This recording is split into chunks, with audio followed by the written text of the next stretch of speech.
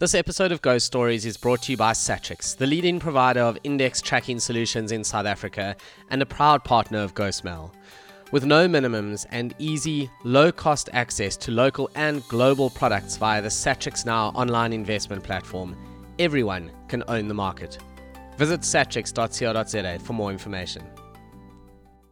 Welcome to this episode of the Ghost Stories podcast. It's always really interesting to engage with the team from Satrix. We always learn so much about the markets, definitely not just about how to use ETFs in them, but actually a lot of really cool broader market concepts as well. And those of you who have been carefully reading your GhostMail, which I hope is everyone listening to this, will have noticed a number of Satrix articles over the past few months. And Nico, Katzke, you are one of our prolific writers here. From Satrix. You've been on Ghost Stories before. You've written in GhostMail before. Some really interesting stuff. Some quite, I would say, not necessarily controversial, but maybe just a bit unusual in your approach to certain things like the Rand hedging, and we'll touch on that a little bit today. And I think today we'll also just have a broader conversation about local versus offshore, which is definitely one of the most topical points for South Africans, certainly given the current state of load shedding. So welcome to the show. Thank you. Thanks for having me again. I feel like I'm part of the furniture, as you mentioned. I've written one or two articles and I've enjoyed my time on your podcast. So thanks for having me again. Yeah, speaking of furniture, mine has mostly arrived now. I moved house recently. I've been dealing with really tough echoes and stuff for podcasts, so hopefully that's behind me now. So yes, you're welcome to be firmly part of the furniture. My life is all about new furniture at the moment with a house move. So I think, Nico, let's get into it. And I do just want to touch on, the article that you recently wrote in GhostMail. It talked about Rand hedging. It had some really cool stuff in there around understanding volatility, understanding correlations. I think before we get into some of those technical points, I just want to flag them because they're coming up in this podcast. And for those listening, stick around. You're going to learn a lot. But I think if we go, very high level, local versus offshore, why is that conversation so important for South Africans? So, yeah, it's a great question. It's such an emotive topic. You always get the sense that what people fear the most is that the Rand blows out, goes to 50 Rand to the dollar. The Rand that you have in your pocket is worth nothing. And so you end up with your life savings completely eroded through some event that triggers the Rand to lose a lot of ground. But what is interesting is that the Rand has actually been quite robust over the years. Even if you think since Russia invaded Ukraine and all the dislocation we've seen in markets, the rise of inflation and all the accompanying volatility and uncertainty, the Rand has actually kept up quite well. There will obviously be those that argue that's not the case, but certainly if you look at other emerging market currencies like the lira or the Brazilian real, you've seen periods of extreme blowouts. You've not really seen that with the Rand. So there's something about the Rand that actually makes it buoys up the value of the Rand. And we should take comfort from the fact that we have an independent reserve bank that has acted when they should act, and that also has not caved to the pressure of applying currency controls or capital movement flow controls. And so all of this has actually played quite a big role in meaning that the Rand is considered quite liquid, as well as an investment vehicle. South Africa remains quite attractive from a global perspective because we don't apply unnecessary pressures on our local currency. So all of that taken into account actually means the Rand has not seen periods of extreme blowout. And we should take comfort from that. We absolutely should. It actually reminds me of someone I used to play tennis with in my varsity years. I'll never forget. He had this great quip where he said, this guy has moments of brilliance, but terrible quarters of an hour. And it actually works a little bit like that in South Africa, right? We have pockets of excellence, like some of our financial institutions. And then overall, we know what the broader macroeconomic story is. There's really no point in rehashing that. And what is interesting is I've seen some commentary lately that, international flows into our bonds not quite coming through the way we would necessarily hope. I'm not sure if that's something you specifically look at from a Satrix perspective, but I guess load shedding, all of this kind of stuff is starting to bite at some point, and it means the Rand is lagging its peers. So that makes the local versus offshore point even more important, because it does seem like we are having a tough time of things at the moment, even on a global stage by other emerging market standards. I would agree with that. I think there is, though, a pervasive narrative that taking your money offshore is absolutely necessary and should be done at all cost. I don't agree with that. I think there is costly ways of taking your money offshore, and there's more sensible ways of doing that.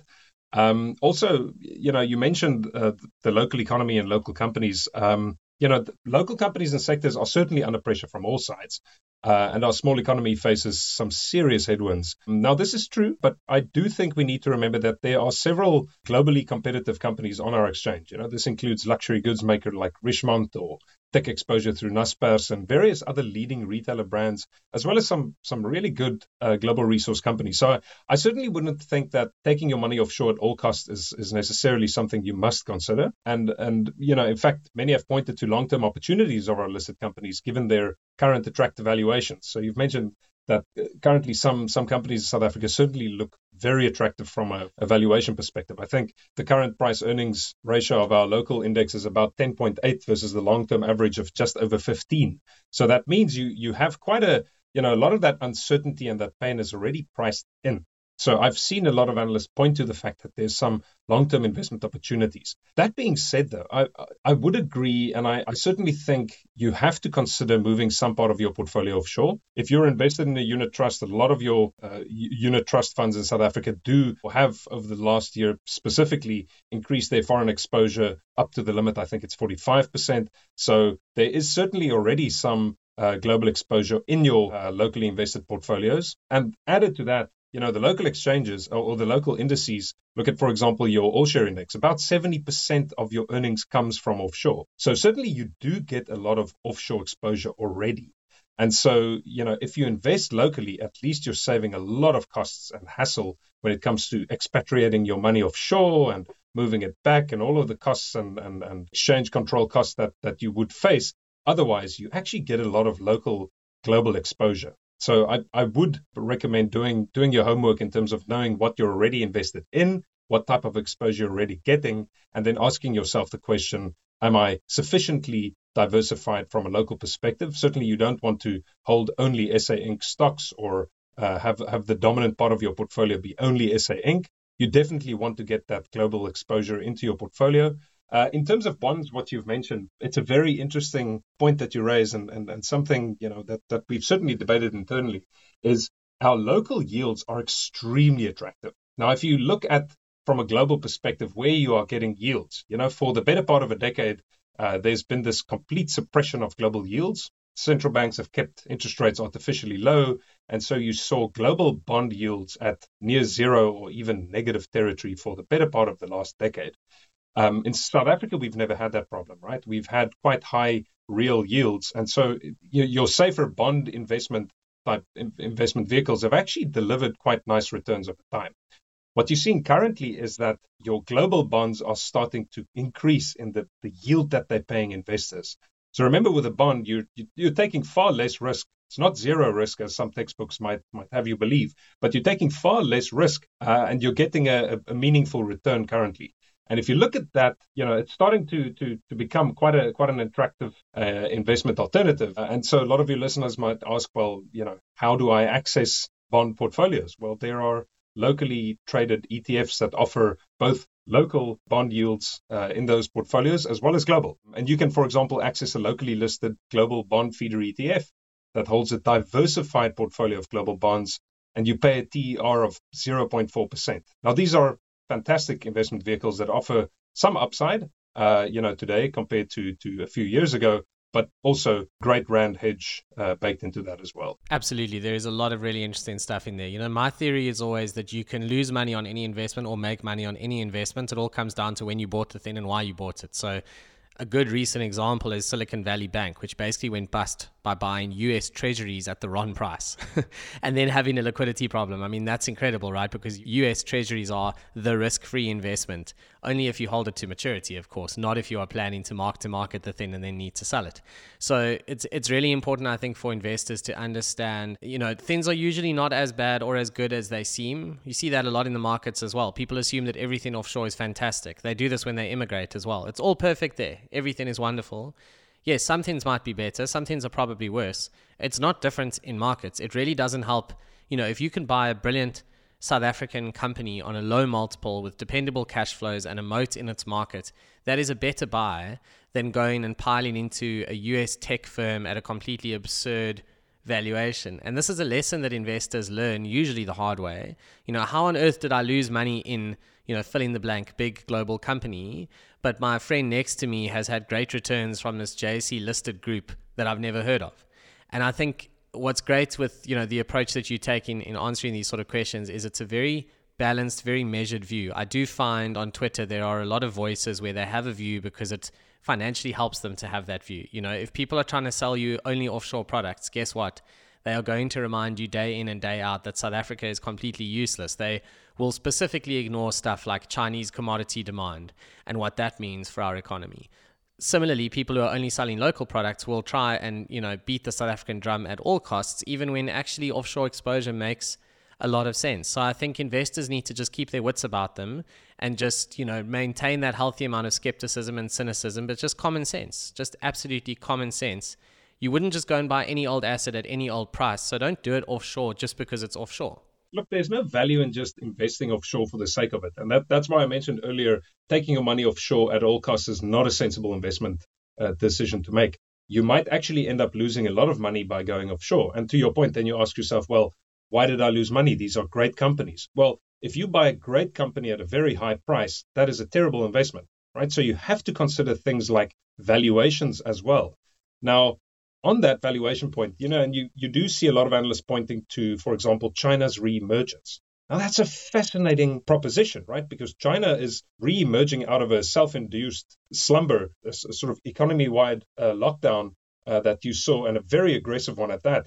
And so a lot of analysts are actually saying, well, China is going to emerge with the sense of revenge spending, which is a very interesting concept. You come out of your lockdown period of extended lockdown, and you have all this pent up demand that you now want to spend at all costs. So what you're seeing is that a lot of, for example, luxury goods brands are actually coming to the fore and showing excellent earnings as a result on the back of this revenge spending that we're seeing in China. I'm thinking, your favorite clothing brand, Louis Vuitton, actually came out, and they're the first European company to breach the $500 billion market cap now this week. So certainly we're seeing some of that pent-up demand coming through. But then you have to start asking yourself, okay, but what type of China is going to emerge, right? And what opportunities do they present?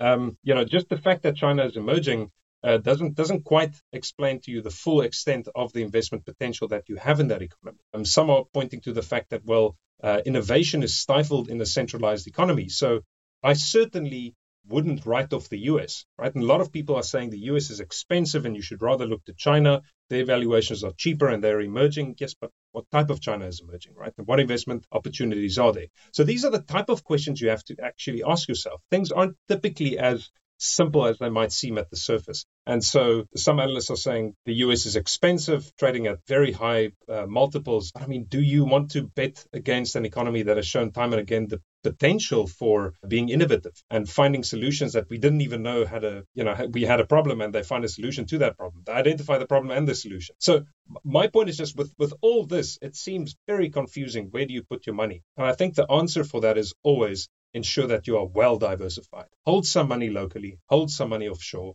But one thing that you can be certain is try to limit costs. Know what you pay. That is an absolute certainty. You can diversify across risks because there's going to be times where you're right. There's going to be times where you're wrong. But what you want to do is you want to diversify so that you're not fully right or fully wrong, but on balance that you are getting exposure to assets that grow over time, but control that which you can control. And what you can control is cost and lack of diversification.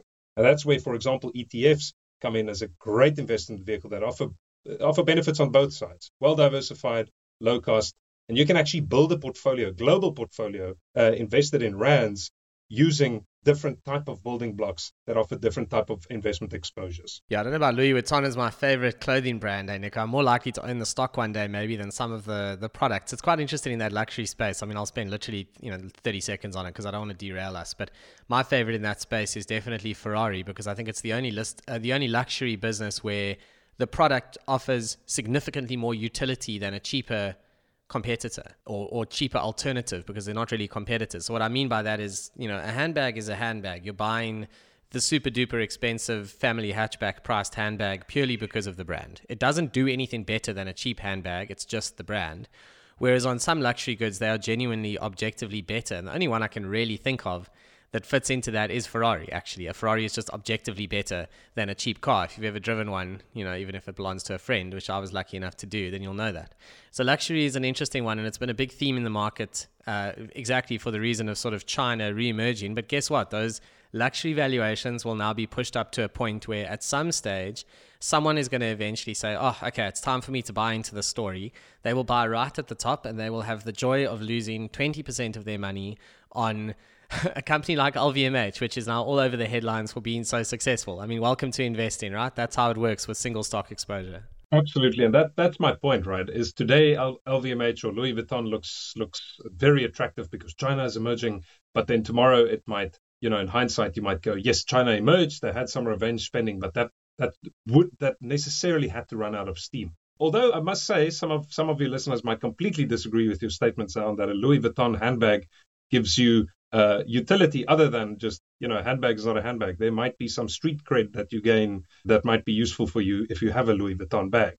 So just on that point. No, that is true. Or negative street cred, depending on the kind of people you're dealing with. I mean, it's interesting. Like, humanity is an interesting thing. And of course, these companies are there to serve a whole variety of needs and wants. And at the end of the day, personal preferences. I mean, that's the world of consumers, right? We all like different things. If I could afford a Ferrari, I would have one. I wouldn't buy the bag ever. And that's just because I'm not the target market for it. So that's why you can go and invest in businesses that are actually servicing clients that are not you. It's one of the really cool things about investing, I think, is you can go and own a piece of a company that does something that you'll never be a customer of. And yet you can be on the receiving end of those dividends. It's just a lovely thing in the market. I just want to move us along from some of the single stock stuff. I always enjoy, I feel like we could chat the whole day, Nico, literally. Something I want to touch on in the notes where we were sort of prepping for what we were going to talk about today. You mentioned a concept called home bias. Now, on the last Satrix podcast, which was with Kinsley, we talked about a lot of investment bias, and this one didn't come up, which is called home bias. I almost wonder if South Africans have the opposite. I think that's something I almost wanted to ask you. Do we have this overall negativity about South Africa, and hence we have offshore bias?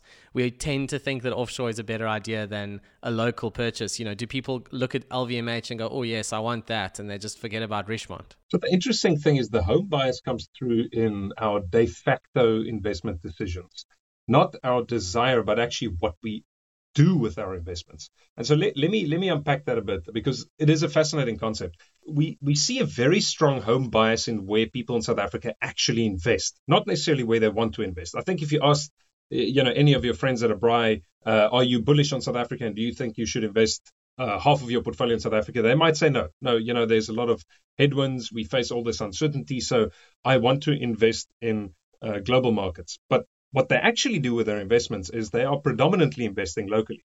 And where you tend to see that is on people's retirement funds and what they do with their long-term investing objectives. And part of the reason, I think, and there's, I don't know if necessarily the data or the answer to back this up in hard form, but what we do see, and there's certainly been studies from University of Pretoria, for example, that showed that people don't exercise or actually take the default when it comes to investing their retirement funds. And so, in other words, they don't actively decide what they want to do with their retirement investments. It's almost as if it's out of sight, out of mind. This is something that I think of when I'm 60. I don't want to think of that now. I'll just take the default option. And a lot of times, these default options might mean that you are quite heavily exposed to the local market, as opposed to having a well-diversified global exposure. And so that's my point, is that a lot of South Africans actually have a very high local exposure when it comes to their investment portfolio. And so what you need to do is you need to actually start asking the questions, where am I invested? What is the proportion of assets that I'm investing in? Where are they allocated? And certainly with your discretionary investment, you can actually start to build some of that offshore exposure that you might not currently have in your retirement fund, annuities or investment vehicles, those exposures. You can actually start to build that through your discretionary investments. And that's why I said, certain locally listed feeder ETFs offer a very simple way of doing that, and a very, very cost-effective way.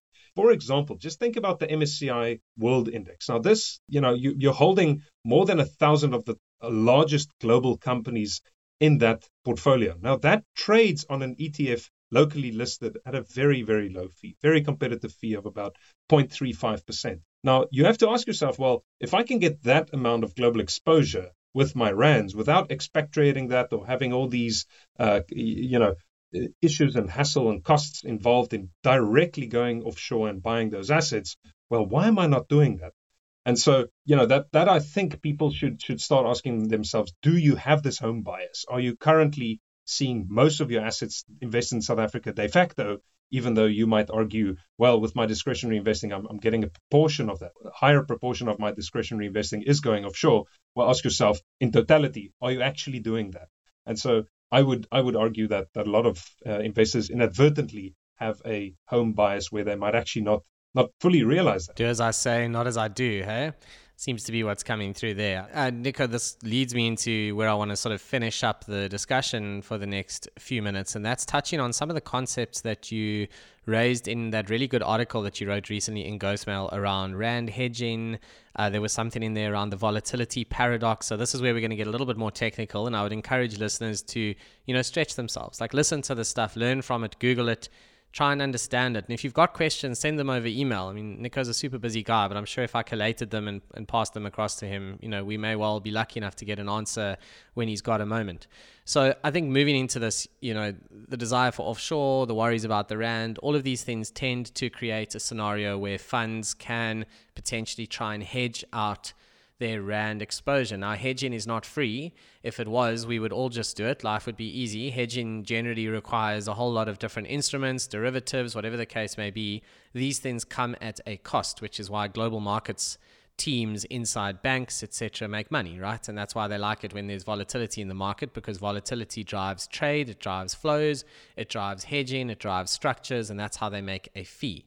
So I think if we could, just touch on some of the concepts from your article. I'll leave it open-ended to you to touch on what you think is relevant here around, do hedges always work? What is this volatility paradox? Like, what is the point you wanted to make there? So a lot of your listeners might be familiar with the concept of currency hedging, but for those that aren't, let me just try and summarize that very briefly. Is whenever we talk about hedging, right, you are reducing your risk exposure. So if I say I want to have a hedge against the currency, what I mean is I put certain things in place that will provide me with a counterbalance to that asset. So a rand hedge would simply look to neutralize the rand in your portfolio. So let's say I hold Amazon as a stock, but I want to hedge the rand. What I mean by that is then I want to get the US dollar returns of Amazon. I don't want to add the rand's volatility because the rand is unpredictable, right? This thing might go up in value, go down in value. You want to remove that unpredictability in your global investment. Now, here's the interesting thing about that. And some of your listeners might have seen asset managers make the point and make it quite passionately that you need to, it's almost incumbent on asset managers to hedge the rand systematically. In other words, over the long term, you need to have some part of currency hedging. And the argument is mostly made because the local currency is so volatile. So think of it. The rand is extremely volatile, right? In fact, it ranks amongst the most volatile currencies globally very often. It's sort of typically one of the most volatile currencies out there. So it seems prudent. It seems absolutely logical to say, well, it's this volatile currency. And if you want global exposure in your portfolio, well, you must surely hedge the rand. Otherwise, you are just adopting all of that volatility in your portfolio. And why would you do that, right? So it seems like the most logical thing.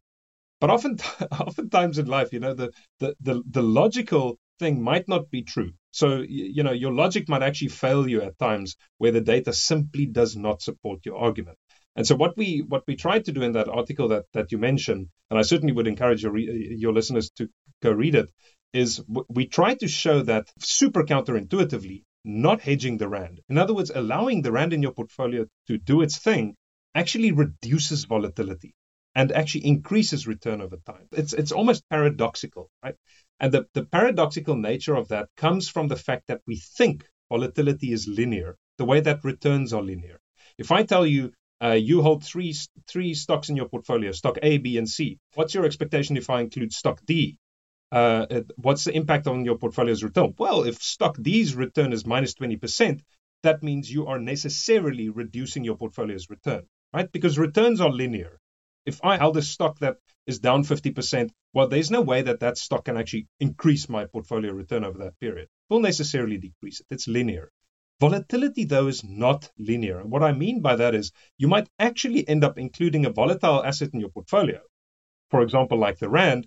But if the interactions between the Rand and other assets in your portfolio is, for example, negative, so in other words, the one goes up, the other goes down, you might actually counteract one another's volatility to reduce overall volatility. And so this is a bit paradoxical, but it's actually quite intuitive. If you think about how anti-noise cancelling headphones work, it takes the wavelength coming in of the noise coming in, and it just produces a counter wavelength to reduce that noise. So if you think about two waves that are negatively correlated, they can actually neutralize one another.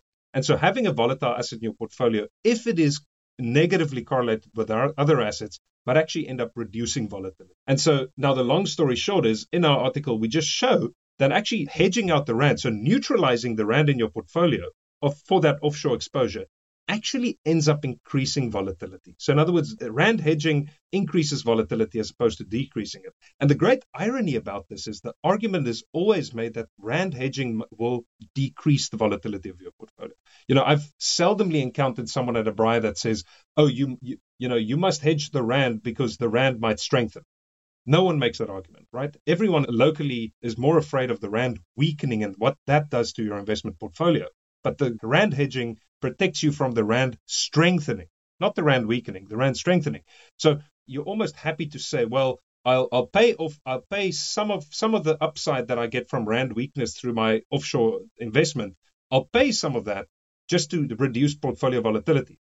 But what ends up happening is you pay some of that benefit you would have had when the Rand weakens, but you actually increase your portfolio's volatility. So it's a bit of a paradox thing. And I think, once you look at the data, it is very clear.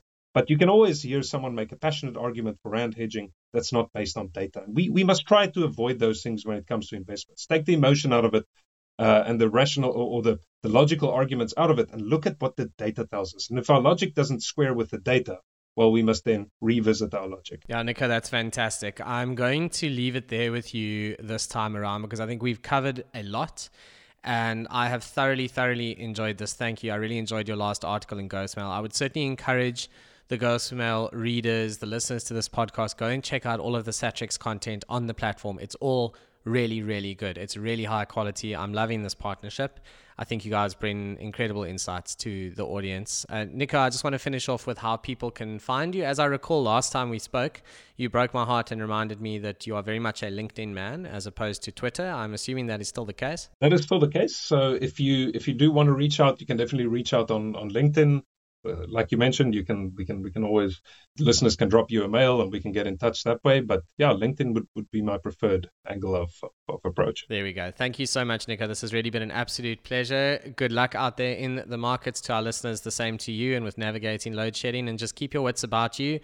Focus on the data, as Nico says, and just remember that, if you heard it at a BRI and it was a very passionate, emphatic view, it's probably not 100% accurate. You need to think a bit deeper than that. And I'll leave you with that. Thank you very much.